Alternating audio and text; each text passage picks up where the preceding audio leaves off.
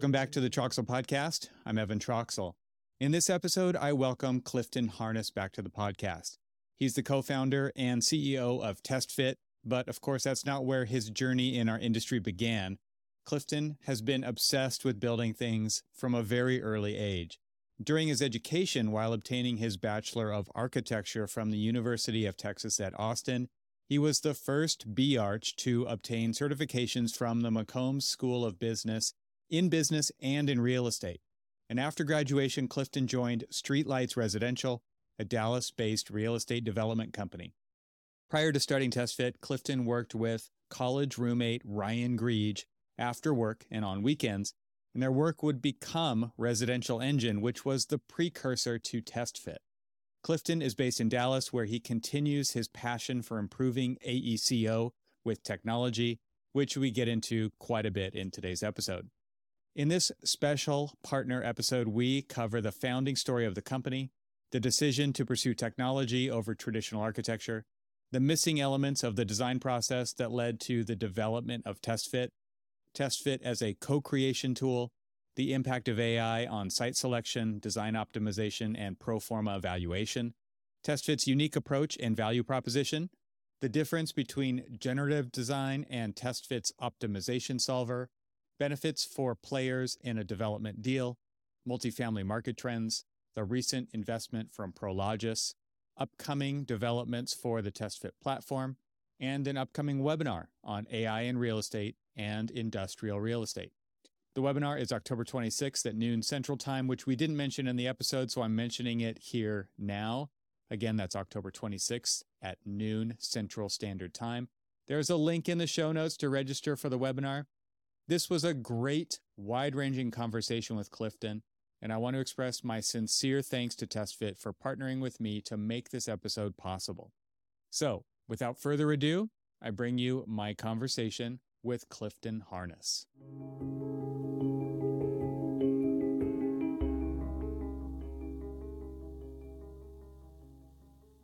Well, welcome back. It's great to see you again. It's been a while since we've talked. Yeah, it really has. I think Ian maybe was the last time, wasn't it? Or... That's right. There was a combo episode, you and Ian. Yeah, that was probably even a couple of years ago, a year and a half ago at this point.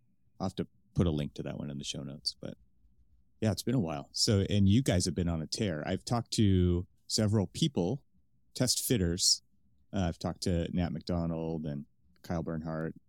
It's been, a flurry of development going on over there. And so I think maybe before we get into the topic of being AI ready, let's talk about your story and just where you saw a hole in the market. I know you've talked about this before. I remember joining onto one of your YouTube live streams when you were doing a comparison, a straight across comparison of what you used to do in AutoCAD, right? Laying out that multifamily and we just did like this live commentary session on YouTube where you just let the stream run while you did the thing in AutoCAD and then you did it in TestFit. And I don't think I joined during the TestFit part. I think I joined during the AutoCAD part when you were laying out units and mirroring and copying and arraying and doing all that kind of stuff and counting and making sure you had the right number of them and all this kind of stuff.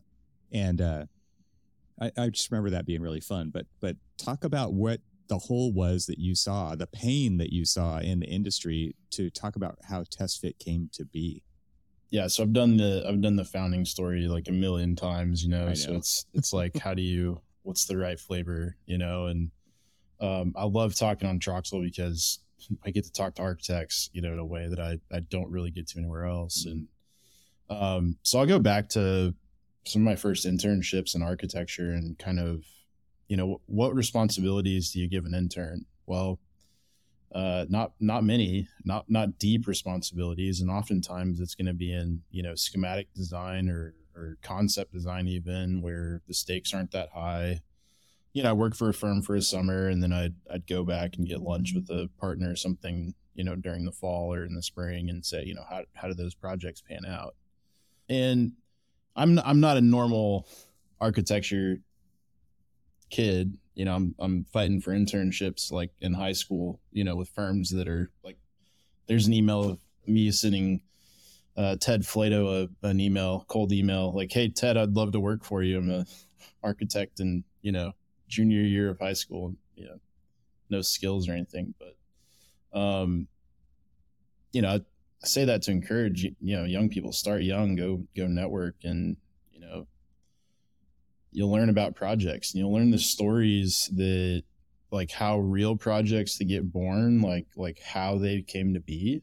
And, I always pursued mentors that had successfully built, big buildings and stuff. And I'd work for them too. And just the thing that always drove me nuts was, like, we would throw away all of this work that we would spend, like, the whole summer working on. Like, it was some working for Overland Partners, they get to do these really fun projects, and it was like a golf clubhouse. And I spent, an ungodly amount of hours, like, laying out furniture and how you put, right.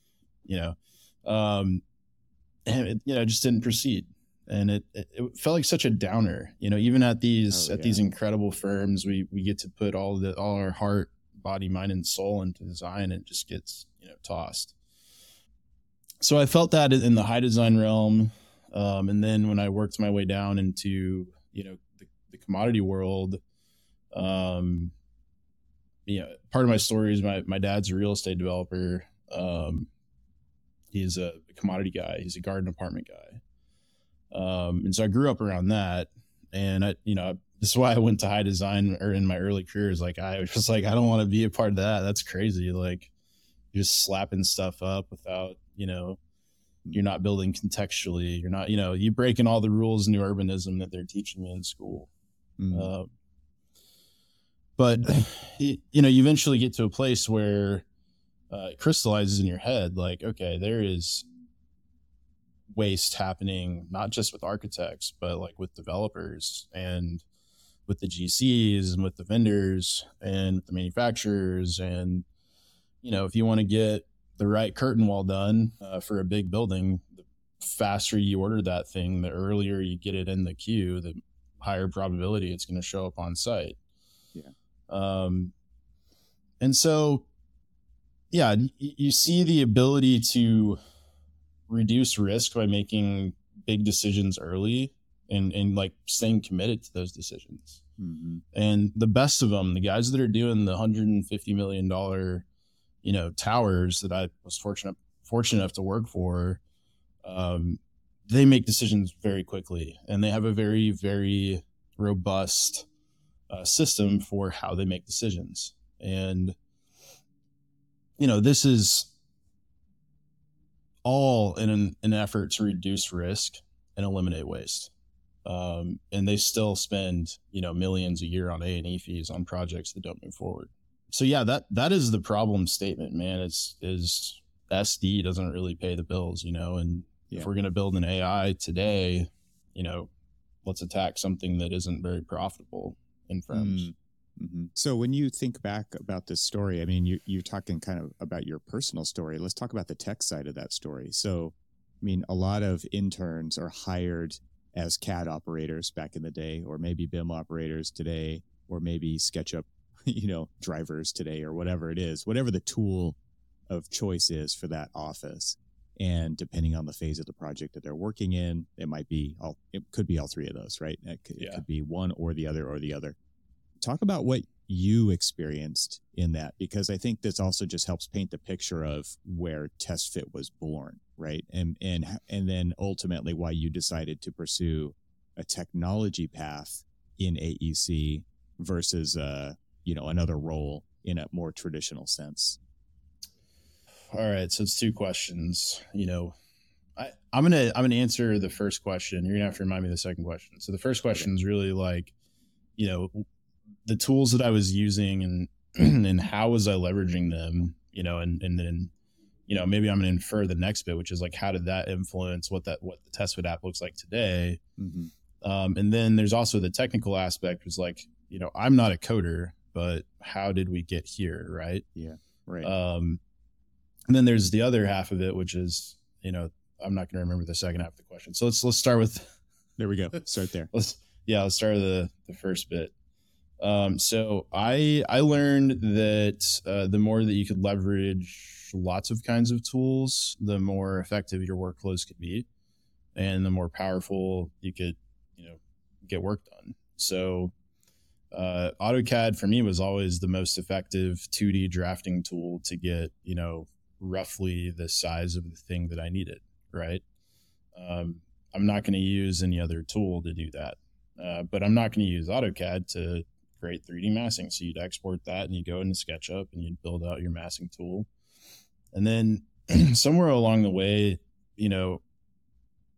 someone at Autodesk decided to put like a tabulation Lisp routine that kind of works but doesn't really work with using polylines. And so you figure out this really archaic way of extracting all the data you need into an Excel table, and then you're doing the same thing in SketchUp. You're kind of checking what the AutoCAD math was for the SketchUp math, and so you have Excel. So really, my 3D modeling tool was SketchUp, my 2D modeling tool was AutoCAD, and then my database was Excel.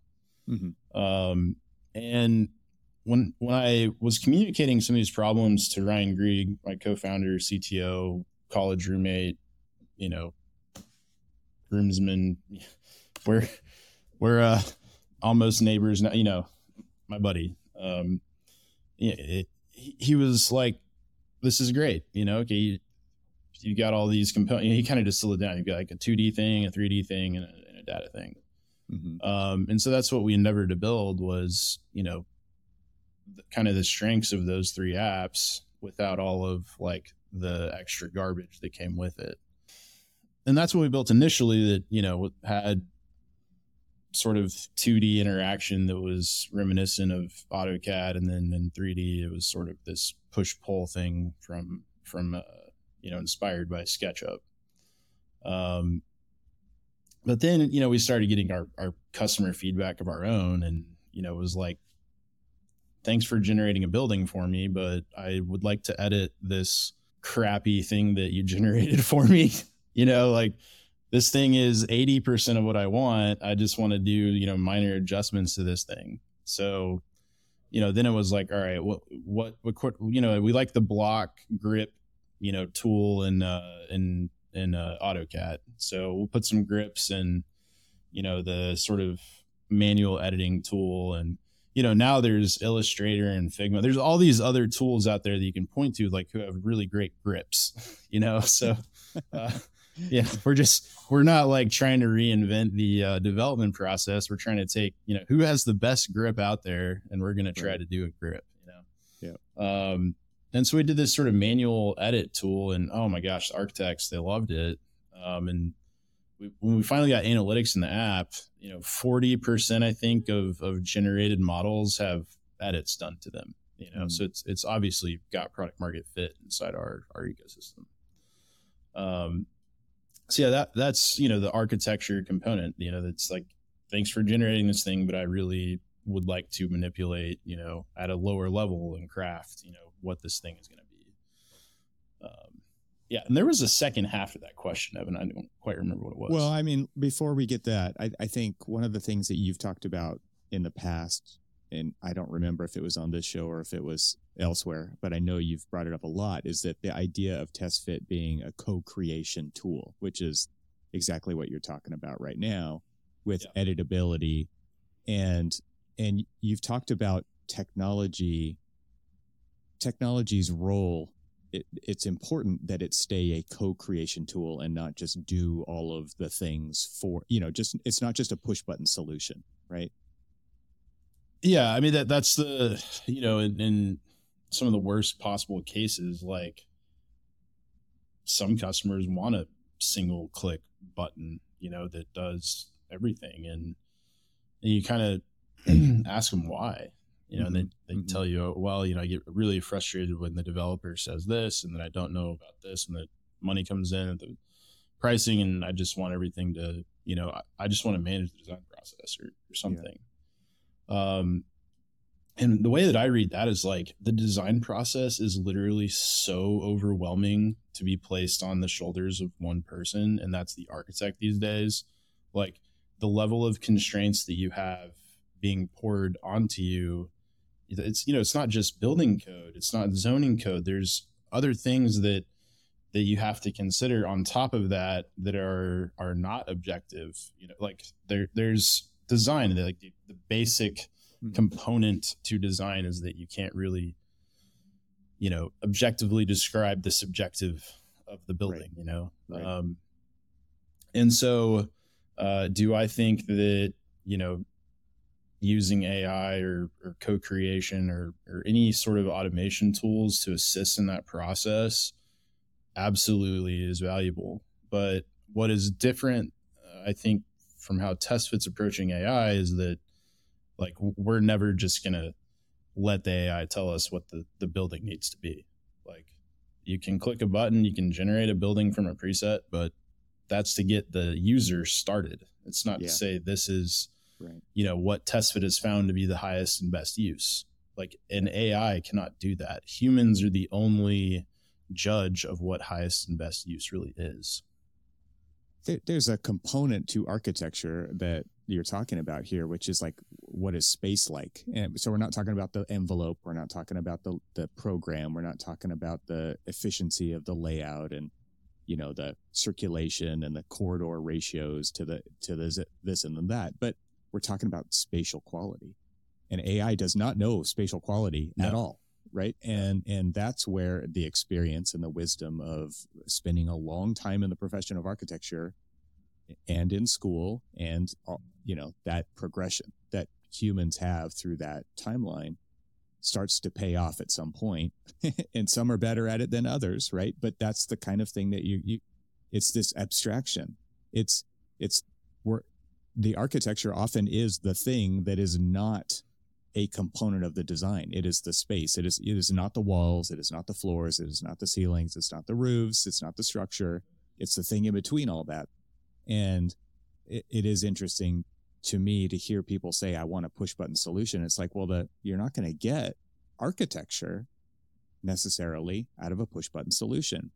No, it comes from that editing process. It comes from that wisdom and that knowledge of what it's actually like to progress through space and the emotion and the mood and solving those kind of, those wicked design problems that are not something that can be broken down into an algorithm.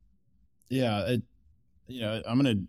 Overland Partners, again, is this firm in San Antonio. They're so instrumental in kind of my thinking about design, because I started working there just so early in my life. And like, they have these values for buildings, and buildings should be strategic, systemic, sustainable, beautiful, meaningful, contextual, experiential. Like, buildings should be all of those things. They should be, right? Like, no one in the architecture profession would fight me when I say, like, buildings should be that, right? Right. But the tools that we use to get there are, trace paper, really. Like, we are so good at specializing in typology and morphology specific buildings, but we don't build on the history of what those, what the designers before us have done with those buildings and why.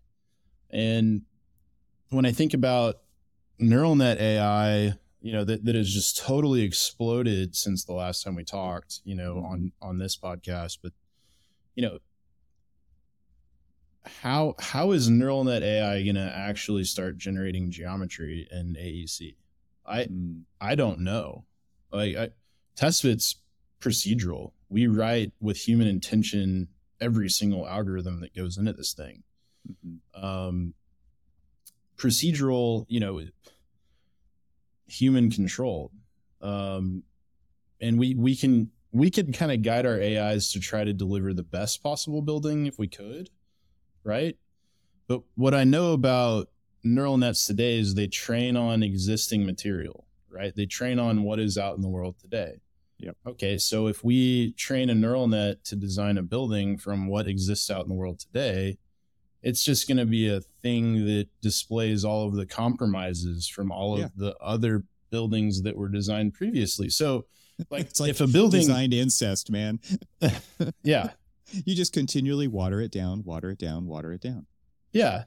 Yeah. So that kind of, I'm not too, I'm not too worried about the architect losing their position in this world with AI coming. Cause it, like the strength of a designer is to bring clarity to a design problem with other humans in the room, and, there was a guy posting on LinkedIn today about how terrible that it is that TestFit generates terrible looking buildings. And I'm like, okay, yeah, man, isn't it terrible that architects design and create terrible buildings every day too? Like, right. At least these are ones done virtually and 95% of them are thrown away. Like, like we're saving the architect that time so they can focus on the 5%. They're going to proceed. Yeah. Back to your point. And so that's the role of AI today. I was just going to say, back to your point of attacking the problem where the most waste happens, right? Like that, you want to get to a spot where you can push it forward as fast as possible so that the chances go way up of it actually happening. Yeah. Firm leadership today is mired in project feasibility, and they don't really have time to care about process and stuff downstream. They're trying to win work. Yeah. It's incredibly important to improve this part of the process. Like, actually, let me rephrase that. It's incredibly important to improve any part of the AEC design process if you can.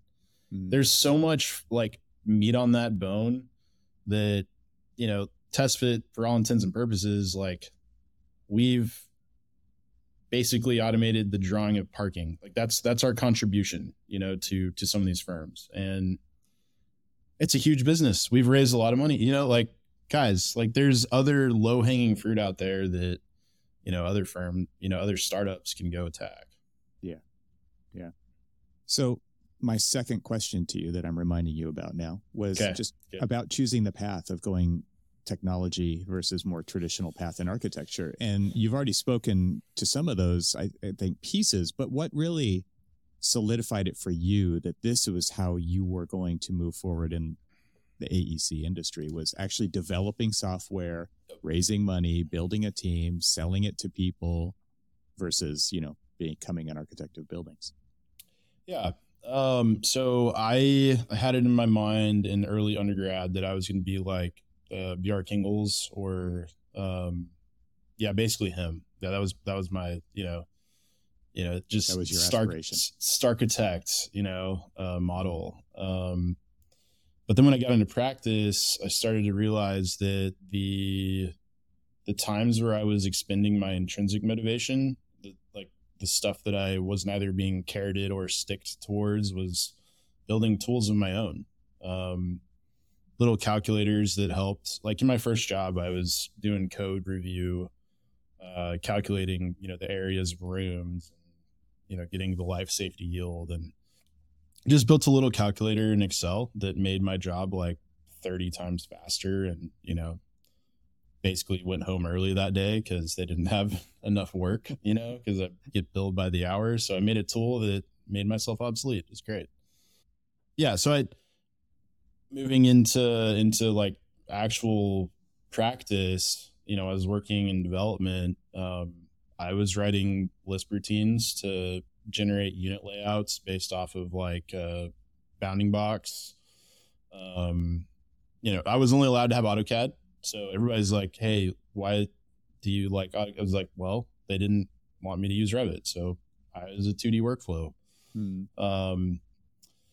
Dynamic blocks is like this parametric system in AutoCAD that's rather powerful if you're into 2D modeling and you don't need to use BIM. So I was always really excited about the tools and making tools. And, I had kind of an 80-20 rule that I could spend, 20% of the time automating.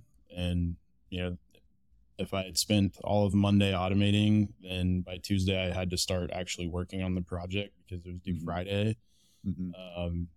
And so you eventually get to a place where your tools are so powerful that you're done with like all of your work by Tuesday. And I got there at Streetlights. I mean, it took a while, but every tool in the book I was using, every Lisp routine I could update. 7,000 blocks with a list routine overnight. When I left, I think the guy I worked for was like, yeah, we had to hire 4 or 5 people to come in and figure out what you did. I was like, yeah, I told you. I was like, I warned you. Yeah. So the reason to go to software is like, my passion was the tools. My passion wasn't to create, the architecture. Like, I think eventually I might find architecture to be my passion again, as a person that is, understands that it takes probably 30 years to really be a competent architect. Like, this is my first, 10 years is trying to automate parking. It's a great contribution to the industry. It is. And so let's just take let's pause here and talk about, because believe it or not, there are people who are listening to this episode right now. And I'm also talking to certain audience members who have never heard of TestFit before. I mean, so most people are going, everybody's heard of TestFit, but I'm here to tell you they haven't. So tell us exactly what TestFit, like at the current snapshot, is, because I'm not even sure everybody knows what TestFit currently does. We all have kind of an idea of maybe what it's like. You've talked about parking, but it's doing a lot of things now. So maybe you can just kind of break down at a high level overview of what the tool is doing. Yeah. So I'll do the practical impact statement, and then I'll go into the sort of theory pitch maybe. So we are a real estate feasibility tool for multifamily and industrial buildings, mostly in the United States or IBC compliant markets. Our software generates site plans for those building types, for those morphologies. Industrials, got 15 different subtypes of buildings that like warehouses are actually fairly robust in the kinds of things that they do. And then in multifamily, we can generate, probably from, I'd say probably 4 units to the acre is probably the lowest sort of density, up to, 500 units to the acre towers. And we might be the first to get to sort of product market fit in housing in the United States, meaning that we've got, enough AI that we can do all the different segments of density and multifamily that, housing firms can get a lot of use out of it at every scale. Theory sort of pitch, our vision is that we'd like to reinvent the real estate development process for the betterment of our future communities. We think that land isn't particularly valued as highly as it should be. And I think through years of effort, and sort of improving the AI behind highest and best use, we'll be able to give humans a better idea about what they can do with land earlier and with more clarity. So is that the driving force behind why you want to reinvent this part of the real estate market? I mean, because to me, it seems like architecture, like a lot of AEC, it hasn't really truly been disrupted. I think now with AI, people are actually questioning, because there's fear that we're going to be disrupted in a major way. And so, I mean, does that make sense to you? I mean, you want to bring disruption to AEC, change the OAC contract, that there's so little margin in AEC that software vendors aren't going to try to go attack, how you're making profit. The real play here is to get the capital, to get the debt and equity excited about BIM, excited about, the process part of AEC and how we can reduce risk through technology, how we can actually start to string together supply chains and more, prefabrication and lower carbon. Like, if anything, what TestFit can do is to try to bring a window to all of our problems in AEC to other stakeholders. And that's how we've been able to monetize, by, working with real estate and working with their architects to find, a common ground where they both get a win. I would be worried, like, you know, if I'm an architect in today's world, like I would be worried about AI, but I also would be worried about AI if I was in any other industry. Mm-hmm. You know, TestFit's got a lot of funding, but I'm worried about AI too. Like there's people that are getting funding for ways to generate buildings that aren't the way that we are particularly effective at. So, right. You know, so that's interesting to see, you know, what's happening with AI, even in the startup space. I don't think there's going to be a large language model for buildings, honestly. Like, how many petabytes of images were used to train Midjourney compared to how many petabytes are currently in, you know, the Procore Construction Cloud? I bet there is an order of magnitude, maybe 2 orders of magnitude more data about images, you know, just clip art images than there is, you know, construction data. So we simply don't have the quantity, but perhaps TestFit's AI, you know, procedural AI could start to generate test data that could be used to fill in the gaps between, you know, building A and building B.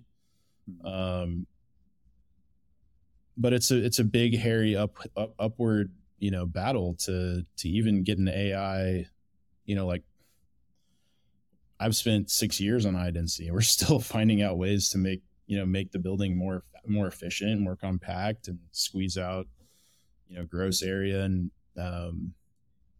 you know, and it's taken hundreds of customers and thousands of feedback calls. And, you know, do I think that AI can pose a threat to that easily? Absolutely not.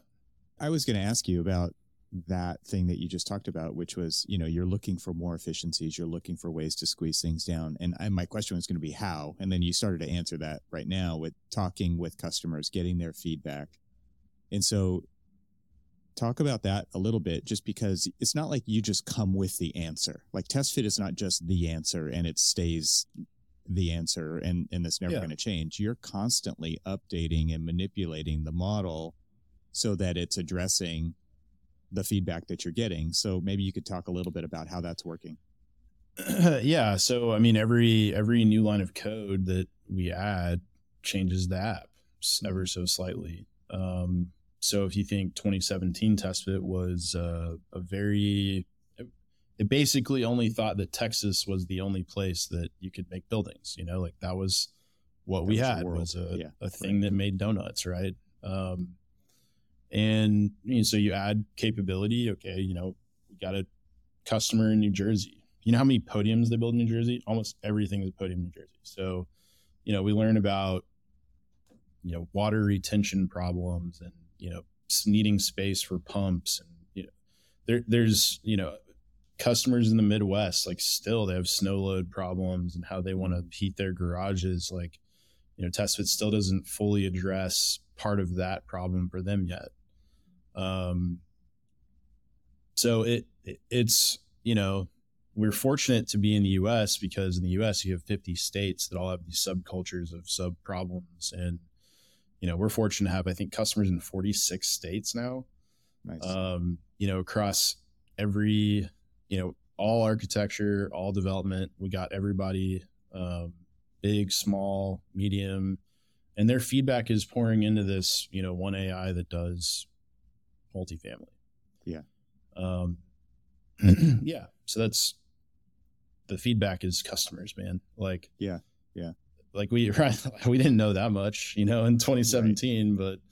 But when you have 6 years of feedback and you know, Trello cards that make your eyes want to bleed because you haven't been able to do that specific customer feedback in over 5 years, you have a pretty good idea of what your destination looks like from a product roadmap. Yeah, roadmap. So I remember when we chatted at AU and you were talking to architects, and now I think you've seriously pivoted to real estate, not just design, right? From an architect's kind of, So talk about adoption, because for TestFit, you just said you're in 46 states, you're in a lot of firms, you're in a lot of development offices, I assume.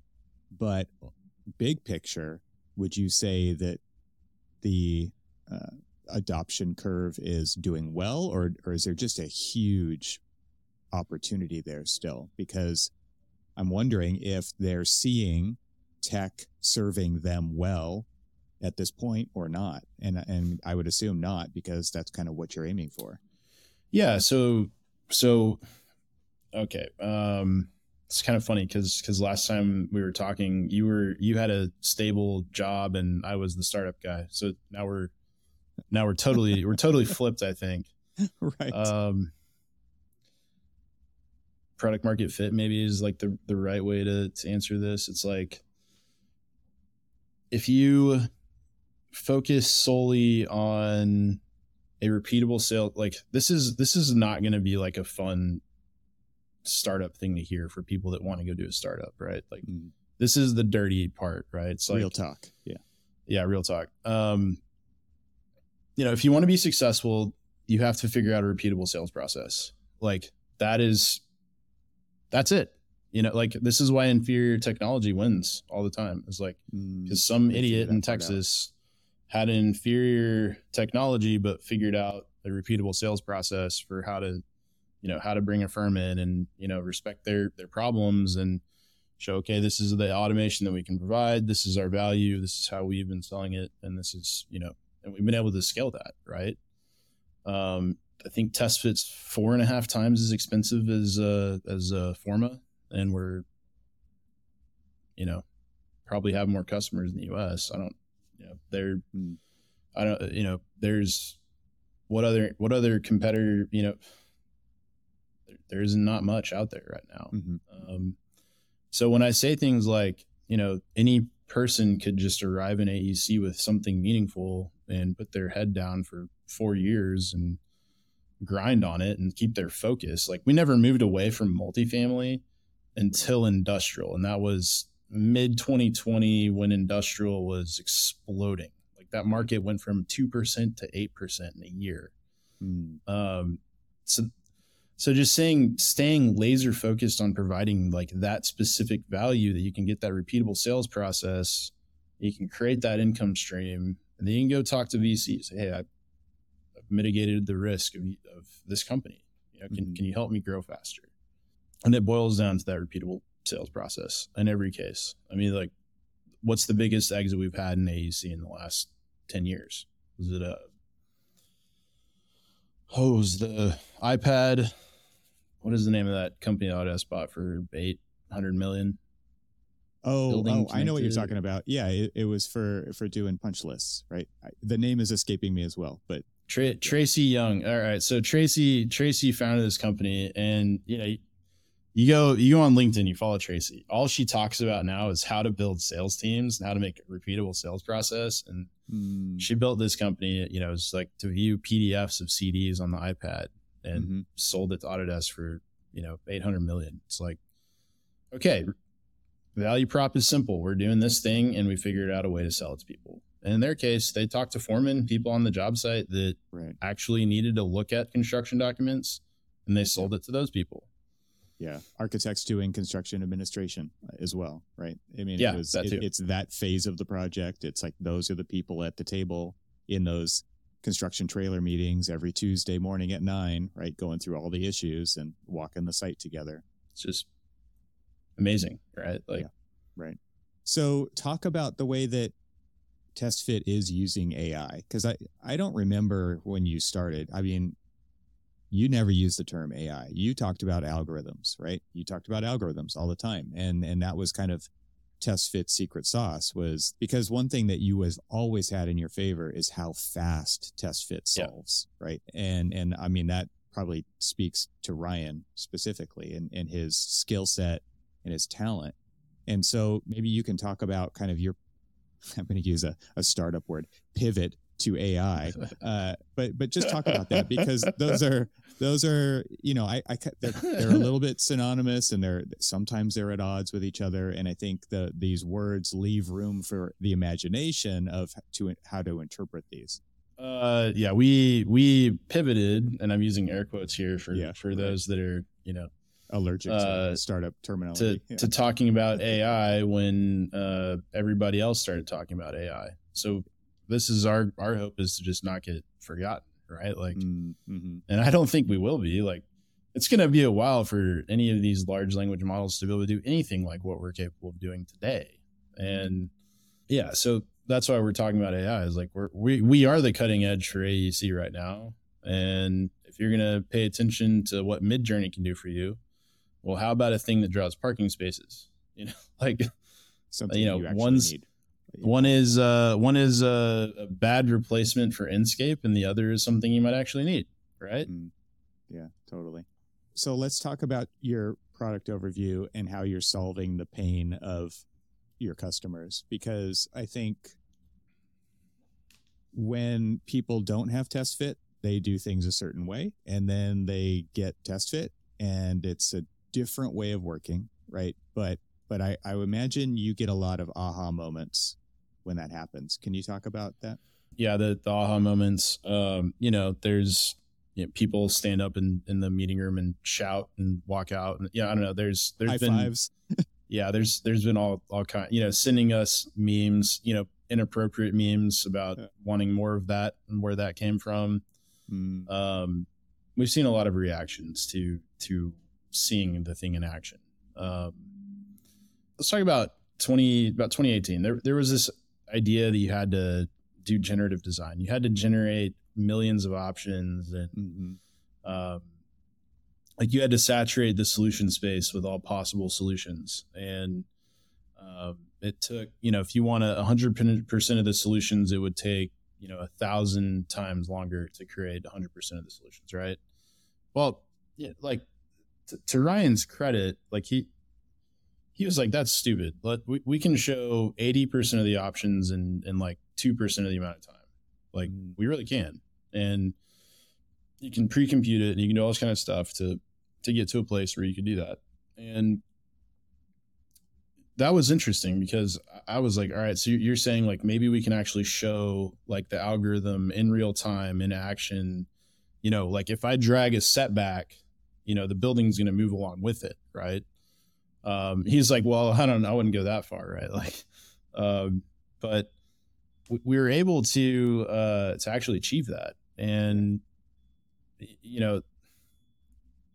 the thing is like, if you can do that, you can show in real time what the algorithm's doing in a way that if you generated it frame by frame and they had to wait for it, you couldn't. So, I kind of equate it to like, if you're able to do it in real time, you can get trust in the tool because the user kind of understands what the AI is trying to do. And so that leads to, I think the title of our first podcast was like BIM as a T-Rex. It's like in this case, like test fit's kind of a T-Rex. You got to like climb on it. You get a couple of parameters you can flip around, and that thing's going to, ram its head as hard as it can into the problem and see if it can crack it. Right. But you still might have to flex a little bit of the parameters yourself to get to that right product market fit. Product market fit from a real estate development standpoint. Like, yeah, right. Does a tower make sense here compared to, podium deal or whatever?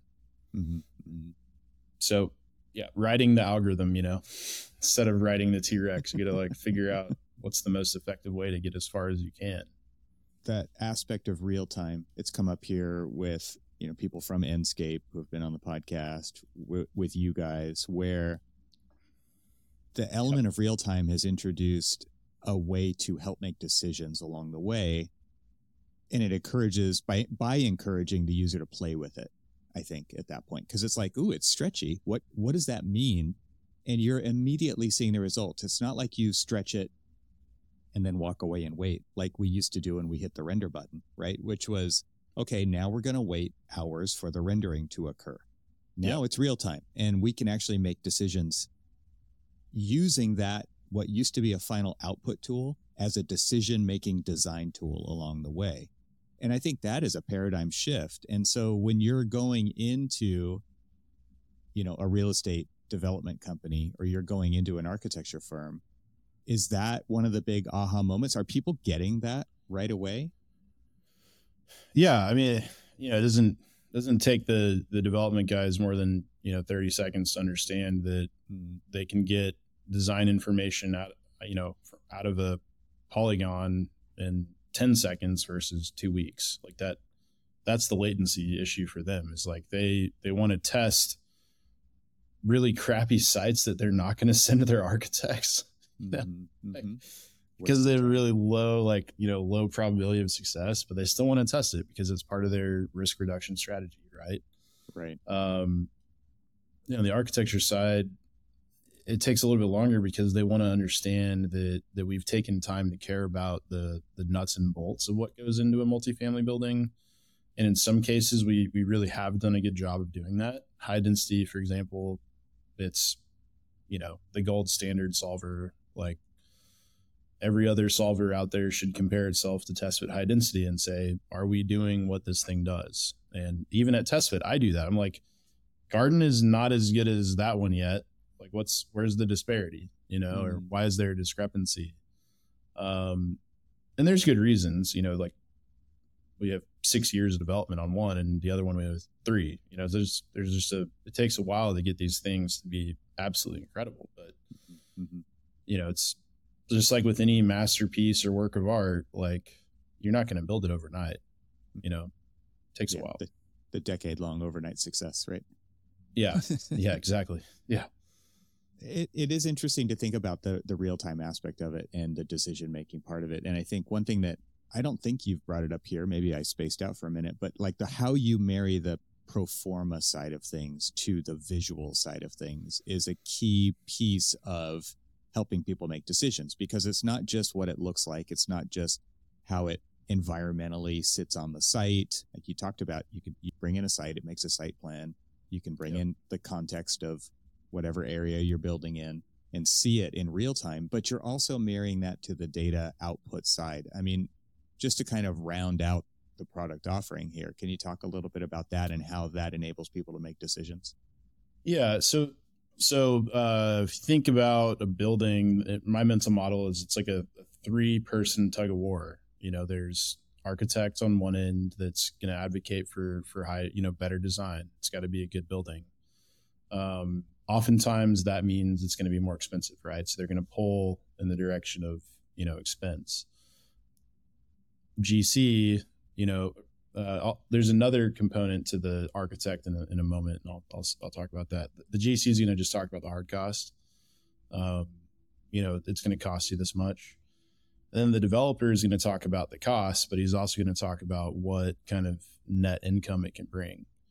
And when you work in some of like the best architectural teams, they'll figure out how to equate like an incredible amenity space to, positive on the rent dollars or something.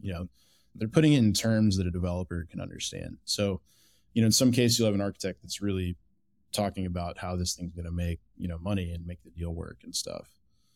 So my mental model, you got, 3 kind of competing groups fighting for, this kind of income, expend this kind of thing here, in the way that, the contract structured is, the developer's the owner most of the time. And so he's going to kind of win the argument, but, the good ones respect the architects, in my opinion. I've seen it happen in real time, like where an architect will speak up and the developer will be like, oh yeah, you're right. That's, they put their ego, they keep their ego in check. Kind of goes back to that idea that we were talking about earlier too, with understanding the spatial quality and the user experience side of things from an architectural point of view, and then weaving that into the future value that the pro forma can or can't say, but you're like, the architect is augmenting that narrative at that point. Yeah, I mean, practically speaking, in TestFit, we're calculating the size of the building as we go, so we know what that NOI, the net operating income, is going to be, because we know that the developer is going to assume this will be, $2.50 or whatever. The developer's already plugged that information in, and so the goal on the design side is to achieve enough density that the yield on cost, that it's actually worth it to do a project. And right now, what we have in multifamily in the commodity space, it's interest rates are crazy high. You're going to see the multifamily industry slow, if not stop, You're going to see a lot of these commodity markets kind of, grind to a slow, I'm not going to say it's going to stop. It's going to grind really slowly. And the kind of deals that will get done are the ones that are really, really big, because they only want to focus their effort on, a certain size deal that's going to be really big. And they only have so much money to play with. And, so TestFit's product market fit, like we focus in the early days on big buildings, like stuff that capital will continue to build regardless of a recession. So yeah, I mean, you're going to have all of that stuff modeled in the app to sort of show what the trade-offs are. But the way that you read it is it's a yield on cost. It's, this is what this building can make in a year, which isn't really a metric that architects are going to follow. Right. What I will say though is the most effective metric that you can use to improve yield on cost is like a building efficiency metric, where you're getting more rentable area than you had previously with the same building. So that goes back to the algorithm and the feedback that you're incorporating into the model to constantly make that better, which I would think then pushes that idea up higher to, people's awareness at that point. Yeah, it's interesting to sit in the room where we've got everybody at the table and we do like a charrette with TestFit, and the GC is like, that's going to be way more expensive. And then, developers like add another, everybody's fighting at the kind of operator of the model to flex a thing to, right. Like we're going to have terrible views, flip it the other way. And then, then the GC is like, the crane isn't going to fit on that side. We got to flip the tower the other way. And just to see that level of decision-making happen in 15 minutes is absolutely absurd, because I've sat through, email chains where it's like, oh yeah, weeks long. And yeah, totally. That's crazy. So yes, real time, we are aligned with Enscape. Real time is the future. You respect the user and the ecosystem's time. And you have an integration with Enscape. So we do. Yeah. Yes. So it's not just shaded models. You can do rendered real-time walkthroughs as well of test fit massing and all that kind of cool stuff. Yes. So you talked a little bit about funding earlier on, that you're well-funded, but I've been talking to people on your team and they've hinted that there's been a major customer investment that's happened in TestFit. Yeah.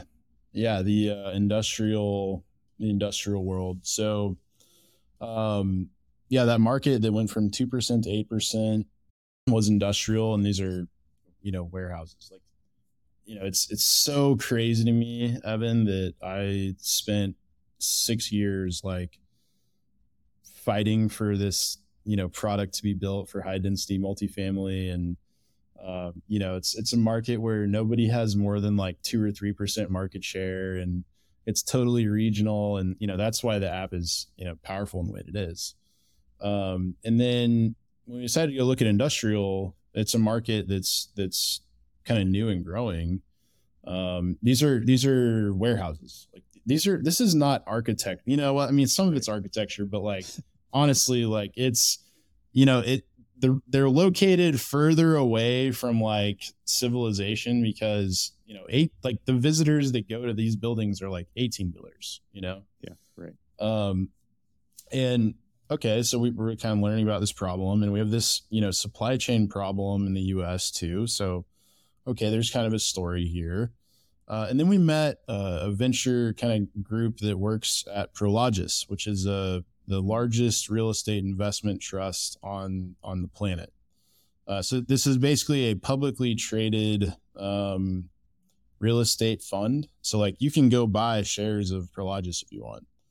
And they're deploying, billions of dollars of, money a year to buy these warehouses and build them and develop them. And, so it's really kind of turned into a foundational business for us, like in the same way that our multifamily business is, being foundational.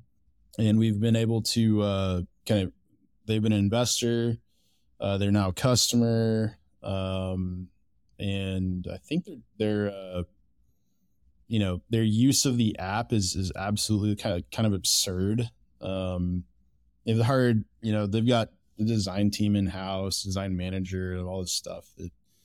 It's actually kind of incredible when you look at it. You're like, yeah, I wish we had that in, multifamily, but it's been a real class in like, here's how a publicly traded company functions. And it's been a challenge for us to rise to the occasion. I think we've done quite well.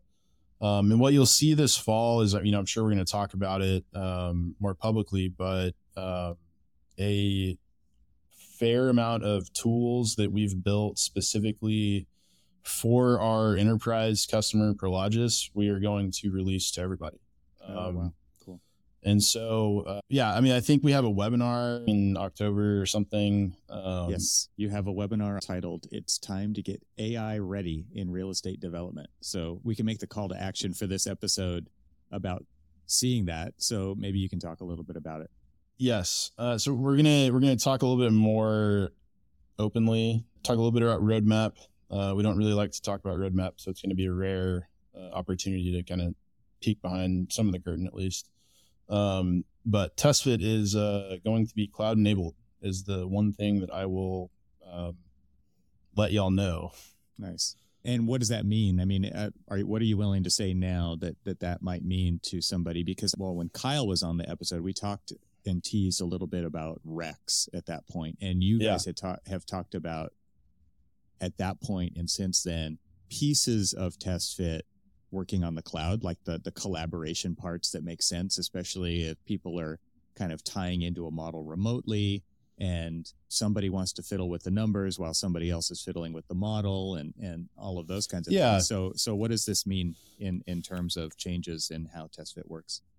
Yeah, so we built everything into a monolithic thing, right? Mm-hmm. So Ryan and I were 25 when we started the company and we started building this monolithic, right? We are 32 now. We've hired people that are way better at all this. They know the right way to architect the stuff, make it, scalable for enterprise, and ultimately to make TestFit a much more powerful, open, more dynamic platform in the long run.